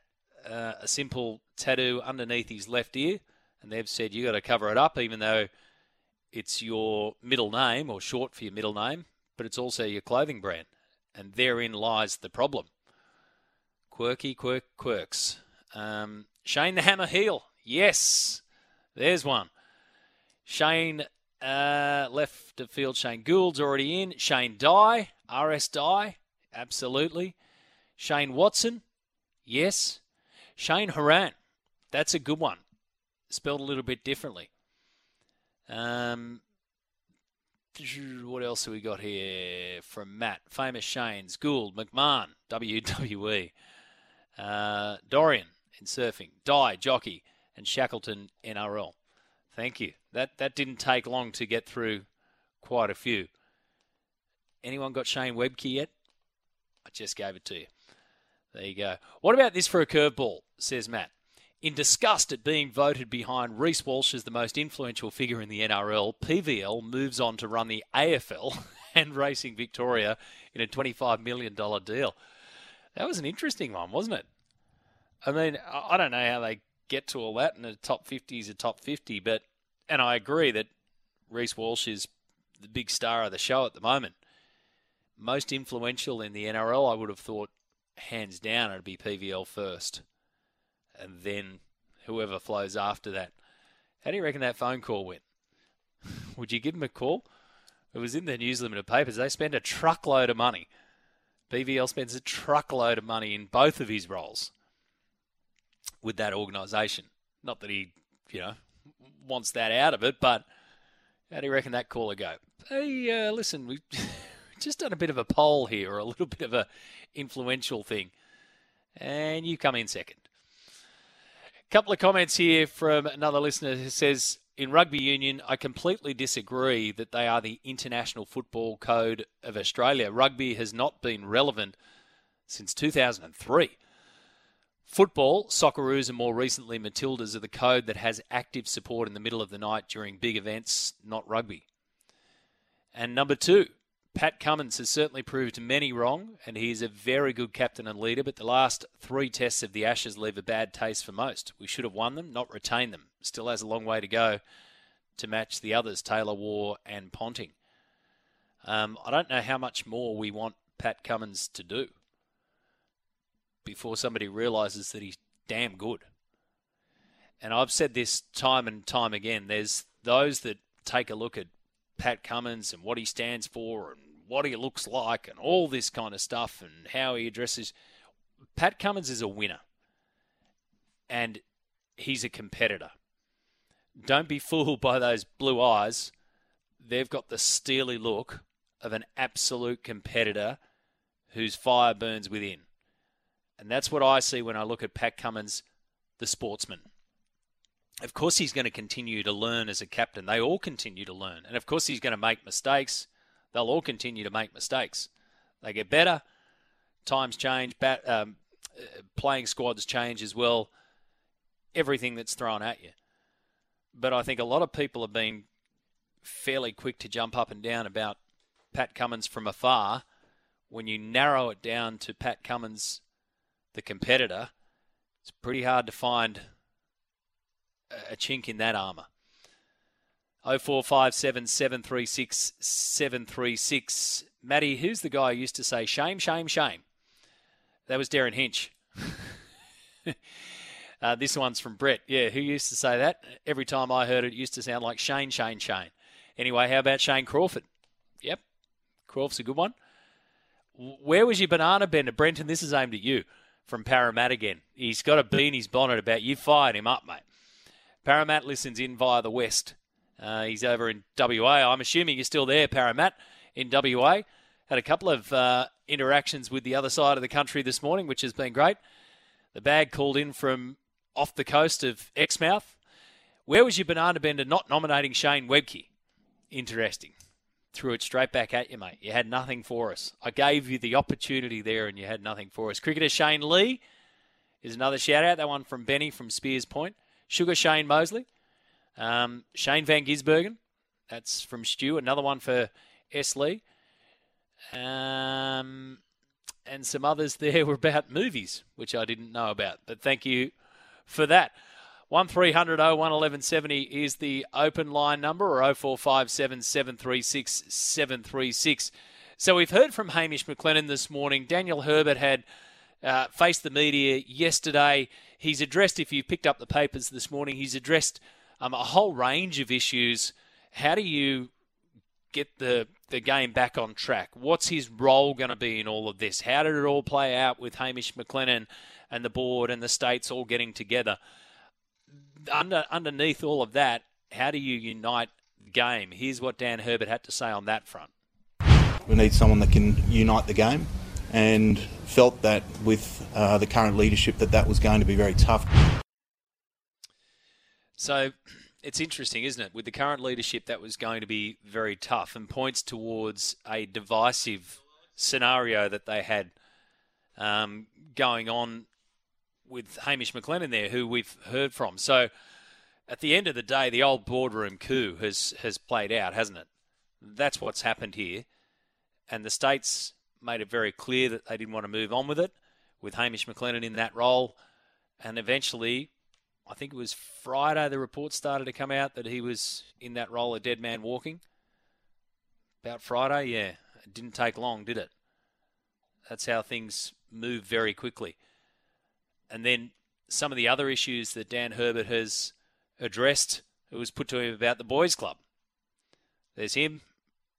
President now is Joe Roff. He's been there. Phil Waugh, of course, is the CEO. Chief Executive of Rupa, the Players Association, Justin Harrison, all played in the same Wallabies team at the start of the century. And he said, it's hard for me to sit here and say yes or no, but in terms of uniqueness to that group, it's not something considered.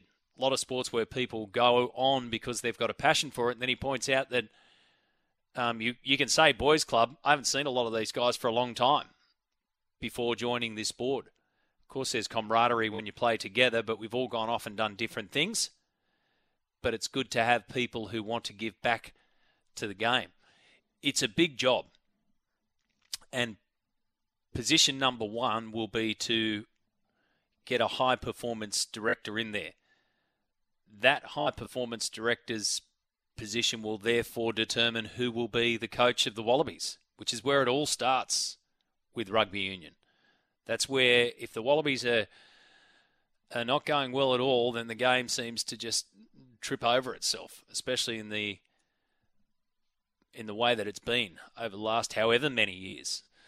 So it's a long, long way back. Let's go to the open line. Paul in Newcastle is on the line. I hope you're listening here, Brenton. Brenton's in the studio, which means, Paul, that he's got control of the dump button, so to speak. So you wanted to have a little shot at Brenton, mate. Good morning. Yeah, I'll say good day to all my family and friends first, because I don't think I'm going to get far. But mate, they're freaking on about this bloody Origin. It's boring. Okay, it's 3 games. How did you go in every footy code this year where you couldn't win a grand final to save yourself? Please, get over it. Oh. Right of reply, Brenton, or are you just going to sit there and just laugh? He's happy with, yeah. At least we had teams to support on grand final day, so that was fun. Oh! Thanks, Paul. Good on you, mate. Hey, you survived throughout the call. You made it through there. He's saying just get over it, mate. Just get over it. Look, you got one maroon eye and the other maroon eye. You got 2 maroon eyes. Paddy Cummins has absolutely gone up in my view recently. You're right. He's an absolute winner. Don't forget also he lost his mum this year. That's right. The bloke is a champion and so strong. I said it yesterday. The word that came to me off the back of the Australians' performances, and let's not forget they lost the first 2 and then were unbeaten all the way through, was professionalism. And that speaks to me to an entire squad and the leadership of that squad. You don't get that kind of professionalism if you don't have the leadership and you don't have the structure in place. It's interesting that we're sitting here talking about rugby union at the moment, perhaps looking over the fence at Australian cricket or Cricket Australia and remember where they were not too many years ago. A brand that you couldn't get close to. So they've managed to turn it around with performances on the field and stuff going on off the field as well. and the right leadership and the right structure in place, and they've got it all there. So, yeah, that professionalism has come shining through, and it's delivered in spades this year. I mean, World Test Championship final, done. Retained the Ashes. Would have loved to have won them, but retaining them, done. And now beating India in India, an unbeaten team in the World Cup final, done. No problems. Let's take a break. It's 16 and a half minutes after 11 o'clock. 21 minutes after 11 o'clock. Shane on the text line says, Shane the movie about a cowboy gunfighter, which we were probably all named after. And Gary says, on the same vein, Matty, back in my day, the movie Shane with Alan Ladd was a pretty good movie. So that was in the 1950s, and Alan Ladd played Shane. I can't remember seeing this one. Gene Arthur was also in it. So too was Jack Palance. I've probably seen it along the way, but 1953, that one came out. So that's taken us off on a different tangent, but a different Shane. And when you look at some other Shane Crawford from the Hawks was already mentioned, Matt. Rooster Muzz says Shane Hayne. Yes, referee Shane Hayne, whose first name is Kevin. Now, I mentioned also Shane Dye, R.S. Dye. His first name was Raymond. So maybe we start thinking about those names that we didn't know were the first names. Matty, the football manager / high performance manager position at Rugby Australia, it's a high performance director. Screams, says this texter, we are underperforming, but we don't know how to fix it. The Tigers and the Titans have had someone in this position for years, and it hasn't changed a thing. The Wallabies, as an organisation, are a sinking ship. Good riddance. And then some other text is missing there. But the high-performance director is something that I would say is, why isn't it there? They know they're underperforming, and they know that they've got to fix it, and they think that that's one of the reasons or one of the parts in how to fix it. I actually think that we're starting to hear much more sense coming out of Rugby Australia as the organisation. The Wallabies are under Rugby Australia, and I think that the high-performance director will be key. Not only key to overseeing the whole of the high performance, but key to the appointment of the Wallabies coach next time around. And see what happens with that one. Matty, remember that comedian from Hey Hey It's Saturday, Shane Bourne? Yes, I do. Origin says Dan should be on a Saturday. Speaking of Hey Hey It's Saturday. No. Wednesday or Sunday for me. Brenton wants it on a Friday so he can go out and celebrate afterwards. Hasn't figured out what happens when they lose because it'd be a long weekend. But I'm happy with where it's at on Wednesday. If you are going to move it, then I'd put it out to Sunday and Sunday only. That's where you've got to get the biggest amount of eyeballs. We're having some troubles getting hold of Phil Murphy over there in the US, but there's plenty to talk about in the NFL. Like I mentioned, we got Kansas City Chiefs and Eagles once again with the two best starts to the season in the NFL, 7-2, the defending champs against the Eagles, 8-1 at the moment. There's a little bit of drama too around the Chargers. Their coach Brandon Staley is under pressure after their loss to the Packers. He got into a heated exchange with reporters in the post-game press conference, which is kind of nothing too unusual, but they frown on it from the highest order there. So I'll try and find what that back and forth was. The coaches that we've been talking about and the pressure that they find themselves under here and across all sports is just ridiculous when you think about it in American football terms, and then go to the college level, which is obviously one level below NFL, but I would say is more pressure for coaches. Big money. And they're dropping like flies over there. Some on guaranteed contracts that are worth $90 million. Fully guaranteed contracts. College football coaches. Don't have to do another thing. Don't have to win another match. Doesn't matter what happens, they get that money. It's crazy. The New York Jets are still waiting for Aaron Rodgers to recover from his Achilles injury. It happened so early. They're about to drop Zach Wilson for Thursday night's game against the Miami Dolphins. So young Zach comes in much, much earlier than he would have thought. And Aaron Rodgers Didn't last as long as they were hoping that he did. And suspensions could be coming out of Sunday's game between the Jets and the Bills. The Bills were 32-6 winners over the Jets, but one of their big men, Dion Dawkins, got into a skirmish with one of the Jets' defensive linemen, and it continued into the tunnel. So there's all sorts of passion that's bubbling over there in the NFL. And meanwhile, as we mentioned in the NBA, the in-season tournament's been a big part of the early season, so has it been a success? Well, LeBron James continues to perform as one of the top players in the league. 37 points and the go-ahead free throws in the Lakers win over the Houston Rockets yesterday, all at the age of 38. Are we good to hear from the Chargers coach here? Yeah, let's have a little listen to Brandon Staley and see how this one played out. Under pressure, they lose to the Green Bay Packers. Then he has to go face the reporters. Normally they're pretty good, but this back and forth, well, let's have a listen to how it played out. We weren't communicated well enough in that situation, and he turned them loose. I think your fan base would hear full confidence, right, in everything that you're doing, and they see the product on the field, and they would see a disconnect there. So why? I'm not here to talk to the fan base. I'm here to talk to my players, the locker room. I know that we give ourselves a chance to win every single week with the game plans that we have, okay? And we have done it here. You guys act like we've never played good defense. That's not the truth. That's not the truth. You act like we haven't made any improvements. Today, in the run game, we played outstanding. We're rushing the quarterback well. What we got to do a better job of is in the passing game. And that's where our full attention is, and it's where it will continue to be. There were a lot of other things that caused us to lose today. It certainly wasn't our defense. It was the way we played as a team. We didn't play well enough on the red zone on offense. We dropped too many passes. Okay, we gave up a few killer sacks. Okay, we did this as a team. Stop making it about one unit, because that's not what happened out there today. Our team lost, and I am fully responsible for it, and I take full responsibility. But we lost as a team today, and that's the storyline. Whew. Not a bad comeback. He was asked about the disconnect here, where what they've been saying and what they've been talking about versus what they've been putting out there, and in that performance. And he just... I thought the key part of that is I'm not here to talk to the fan base, which might cause him a bit of trouble down the line there. Well, who are you talking to? He says, I'm here to talk to my team and all that. Well, not in a press conference.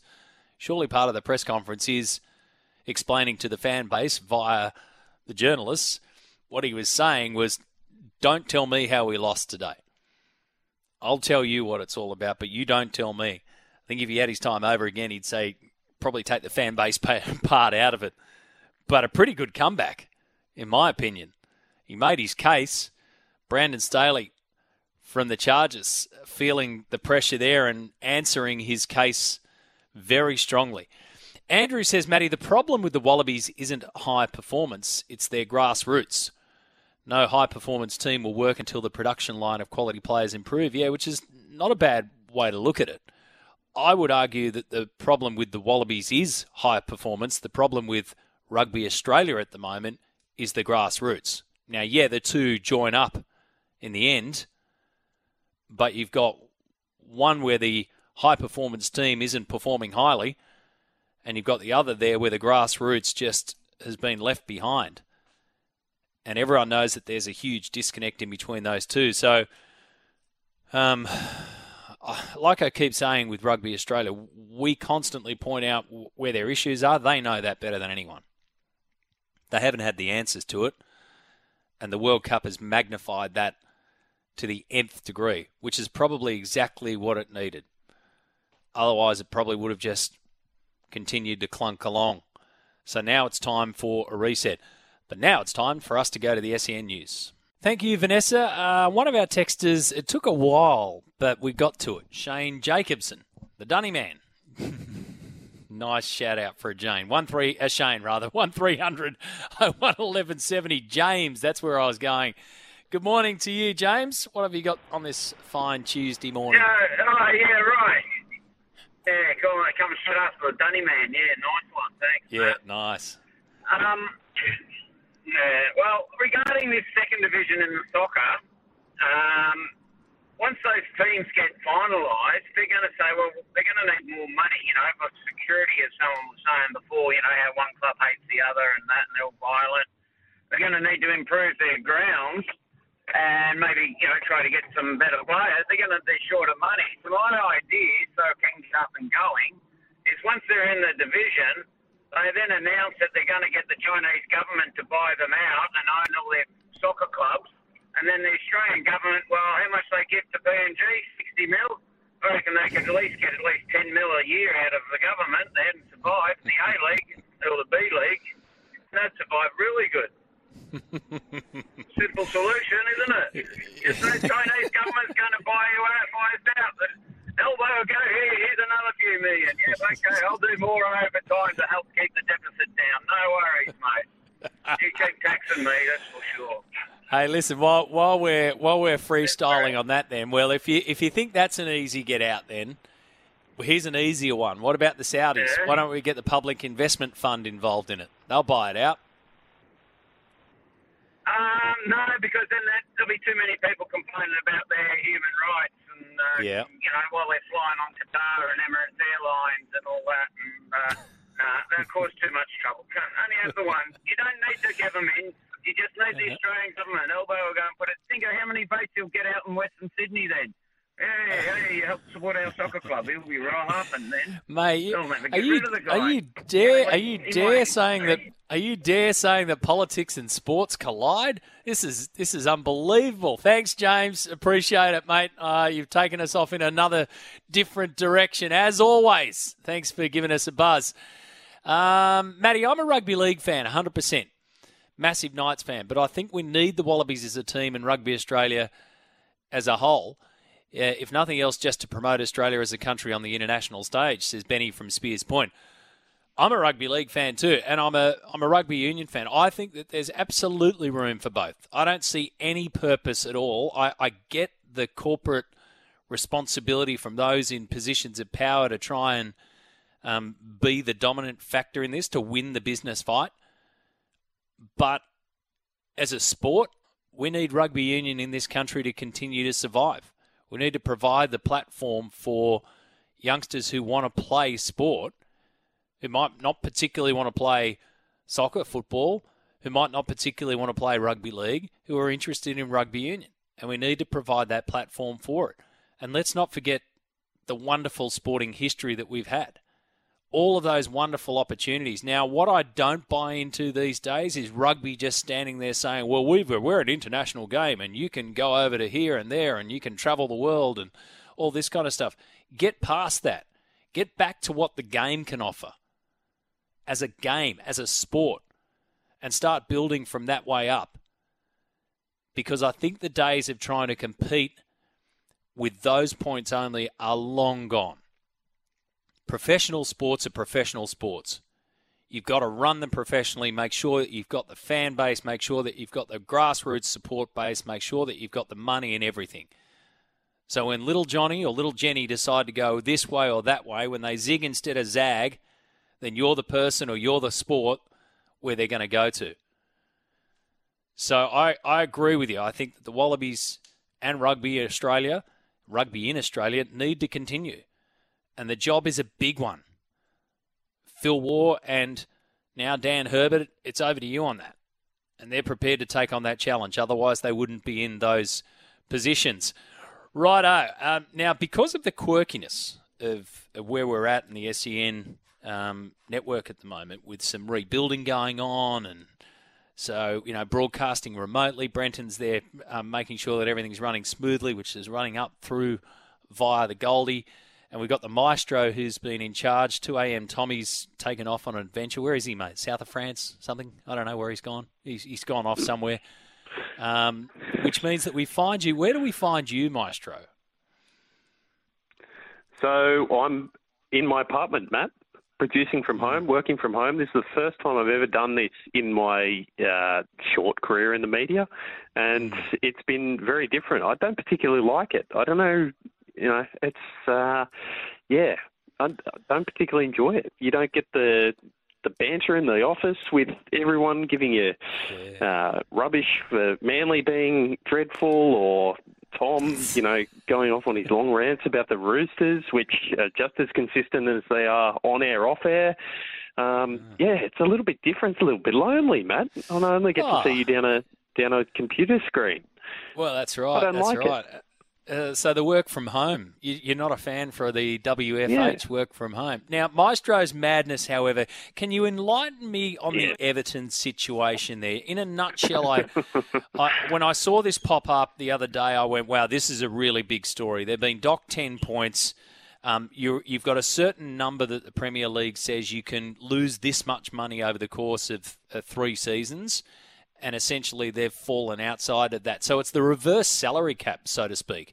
And a lot of that comes into play. My question about it is, and you're heavily involved in this side of the sporting world, my question about it is, what happens next? What happens when Man City, for instance, get busted? And they've got a whole stack of charges lying in front of them. I'm not saying that they're going to, but what happens if?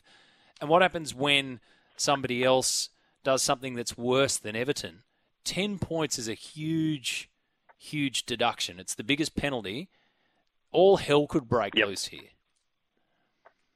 Absolutely. So you've got two outcomes that happen here, Matt. The first you mentioned, which is Manchester City have 115 of these breaches hanging over their heads still. Chelsea are also under investigation for alleged breaches while they were under the ownership of Roman Abramovich, the Russian oligarch who's accused of making secret payments to shell companies owned by himself in order to circumvent the financial fair play regulations. I don't want to get into the weeds there, but basically Chelsea and City's alleged crimes are a lot. They make Everton's pale in comparison, basically. So if they're found guilty, there's a likelihood that they'd both be in threat of relegation. Now, if that was to occur, the EFL, who run the second down to the fourth tier, the rest of the professional divisions of English football, are not obliged to accept them as members. So you have the sporting sanction in that term that the Premier League could hand down, but then the fact that the English Football League, which run the rest of the competitions, are not obliged to accept them as members, which means they could be playing down in the National League against teams like Wrexham, against teams like Scunthorpe, against teams like Chesterfield, tiny football clubs scattered throughout England, and there are plenty of them. But that would would be unprecedented in English football, not in world football. Of course, we had the Calciopoli scandal in Italy in the mid-2000s where Juventus were sent down to Serie B and had to work their way up. Rangers fell into administration about a decade ago and were relegated down to the third tier of Scottish football. So it's not unprecedented in that sense, but I think it would be beyond the scale of anything we'd seen before in world football, and the fact that they would have to be promoted 4 times potentially in order to get back into the Premiership. Now, the other side of this...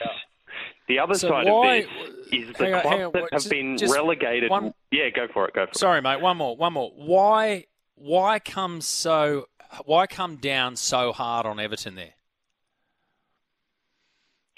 Partially to set an example, I think is the first thing. The other thing is that the Premier League Commission have been investigating these sort of claims for nearly a decade now. If you look back to where the start of some of these Chelsea breaches particularly are, they're back in the signing of Arjen Robben, which is in the late 2000s, without basically securing enough proof to hand down these punishments. So there's that side of things in terms of, well, when you're investigating something for that long, sometimes you just want an easy kill, which Everton look to be. City certainly won't be that because of the the skill of the lawyers that they're able to hire. But the other part of this Everton saga now is that the clubs that have been relegated in the past 2 seasons during the time that these breaches are reported to have taken place, have threatened to take legal action. And a court ruling early this year ruled that there are clubs including Leeds, Leicester, Burnley, Southampton, that could apply for compensation through the Premier League and Everton if they are found guilty. Now, there's been no reports that they're going to take that legal action at this stage, but it opens up a whole nother can of worms if they elect to do that. And then the City and Chelsea penalties are handed down, because you're talking about years and years of titles for Manchester City, and certainly quite a few under for Chelsea under Abramovich as well. The implications, I don't think we can see the end of them at this point. That's how widespread they are. Big drama. Yeah, good summary, mate. Really good summary. So there you go. It's just perhaps the tip of the iceberg in this situation. 0457 736 736. He's working from home. He doesn't really like it that much, but the maestro, we managed to get up to the penthouse suite there and find him in his beautiful villa, and the phone connection's nice. Take a breather, mate. We'll be back after this. Don't forget the global game tonight, folks, with all of the latest football news. The Socceroos playing Palestine tomorrow morning in Kuwait City, so the neutral venue for that one, and there will be a lot of storylines out of that, you would think. Matty, unless Rugby Australia take the blinkers off, this from Mark, they're never going to move forward. The focus on investing only from players in the GPS system is killing them. So is the inclusive board, made up of old boys from those GPS schools. New South Wales Rugby needs to get its act together. They wasted close to $1 million streaming Division 2, 3, 4 and subbies on a platform called Clutch TV. I watched a bit of that, Mark, which eventually went bankrupt, you're saying, and charged all clubs over the state for their service. Not everyone who loves rugby is from GPS schools. Thanks, Mark. If you remember a few weeks ago now, at the back end of the World Cup, we went through a number of the major issues facing Rugby Australia from the top down, and especially rugby versus its competitors, where I took you through a lot of the metrics, for instance, that the competitors are hitting that rugby's nowhere near. And it all screams to grassroots and club level and all of that kind of stuff. It is a huge undertaking. And as we discussed yesterday, it's quite ironic that the game that needed to make itself known and make a heck of a lot of noise leading into the World Cup, signing big-name players, bringing on Eddie Jones, having the whole show, bing, bang, let's get out there and get on the front foot. They needed that. They absolutely needed that. Now, ironically, need the silence, I reckon. I reckon they need the downtime where there's no rugby now until the start of next year. No Wallabies until, July next year, June, July. They need that downtime to get back to work. They haven't been sitting around twiddling their thumbs. But now's the time, over the next 3 or 4 months, that are going to be crucial to Australian rugby, right across the board. And you'd hope that when we get to 3 or 4 months down the track, that all of that hard work will start to pay off. Want to see them succeed. Matty, I know this gets asked a lot, says the Spring Farm Eagle, but is there anything that can be done to make Bathurst a Formula One track? F1 in Bathurst would be amazing. It'd kill the Bathurst Bathurst 1000. Don't know about that. Don't think so. Imagine the money that it would bring to the area. It'd be good to see a Formula One car go down the Dipper. It would be lovely to see all that. Formula One cars have done laps around there. No dramas about it. You couldn't hold a Formula One race there. No way in the world. Also, do we know if testing this winter is going to be televised again? I'm not sure. They televise everything at the moment, so you'll be able to find it somewhere, either on Fox or F1 TV. They televise the lot. Testing's testing, though. And to be brutally frank about it, testing can be really boring. You're going to get more out of actually just sitting there watching the timing screens on your app than seeing cars go around. You'll get the regulation launches where they'll talk about this car's an evolution, not a revolution.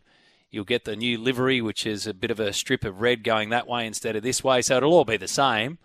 And then testing, once we get to the nitty-gritty, is all about the timesheets. And you look for those with the pace.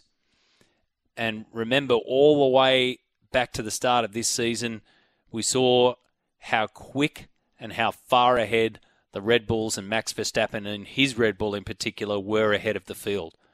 And I said before a race was done, look out, folks, this guy's going to win it by as far as you can kick your hat. So testing answers the major question about pace and I would expect Red Bull to be much further down the road again that time around. In terms of Formula One at Bathurst, it makes a romantic story, doesn't it? Logistically, and it just won't work. Just can't work. And I don't matter, even if you could get Formula One there, even if you could somehow get a Formula One race around that place without them spearing off into the sky, going up or down the hill, the Bathurst 1000 remains regardless. Thanks for the text, Spring Farm Eagle. Appreciate that. 6.5 minutes to midday. Final text before I go. This one from Eddie says, Matty, my father was at a lunch. Former All Blacks coach Graham Henry was asked why the Wallabies can't win the Bledisloe Cup. He said because there are 35 NRL and AFL teams that are recruiting top athletes. Just part of the problem, isn't it? Thank you for that, Eddie. Appreciate it. Just a final one too. I noticed this on social media in the last couple of hours. It's popped up. ESPN Quick Info, the website, has put up a little post saying David Warner's ODI World Cup career ends with a glorious record. Wonderful Warner goes through his runs and strike rate and average and high score, 178 and 600s and 550s, and a wonderful photo of D. Warner with his arms up. And Davey Warner's retweeted it and said, "Who said I'm finished?" Question mark. Ah, yes. David Warner just continually stirring the pot. Love it. Absolutely love it. Thanks for your inputs today. Curveball Tuesday was a lot of fun. Be back to do it all again tomorrow. Jimmy Smith is coming up. Stick around right here on SEN. Bye for now.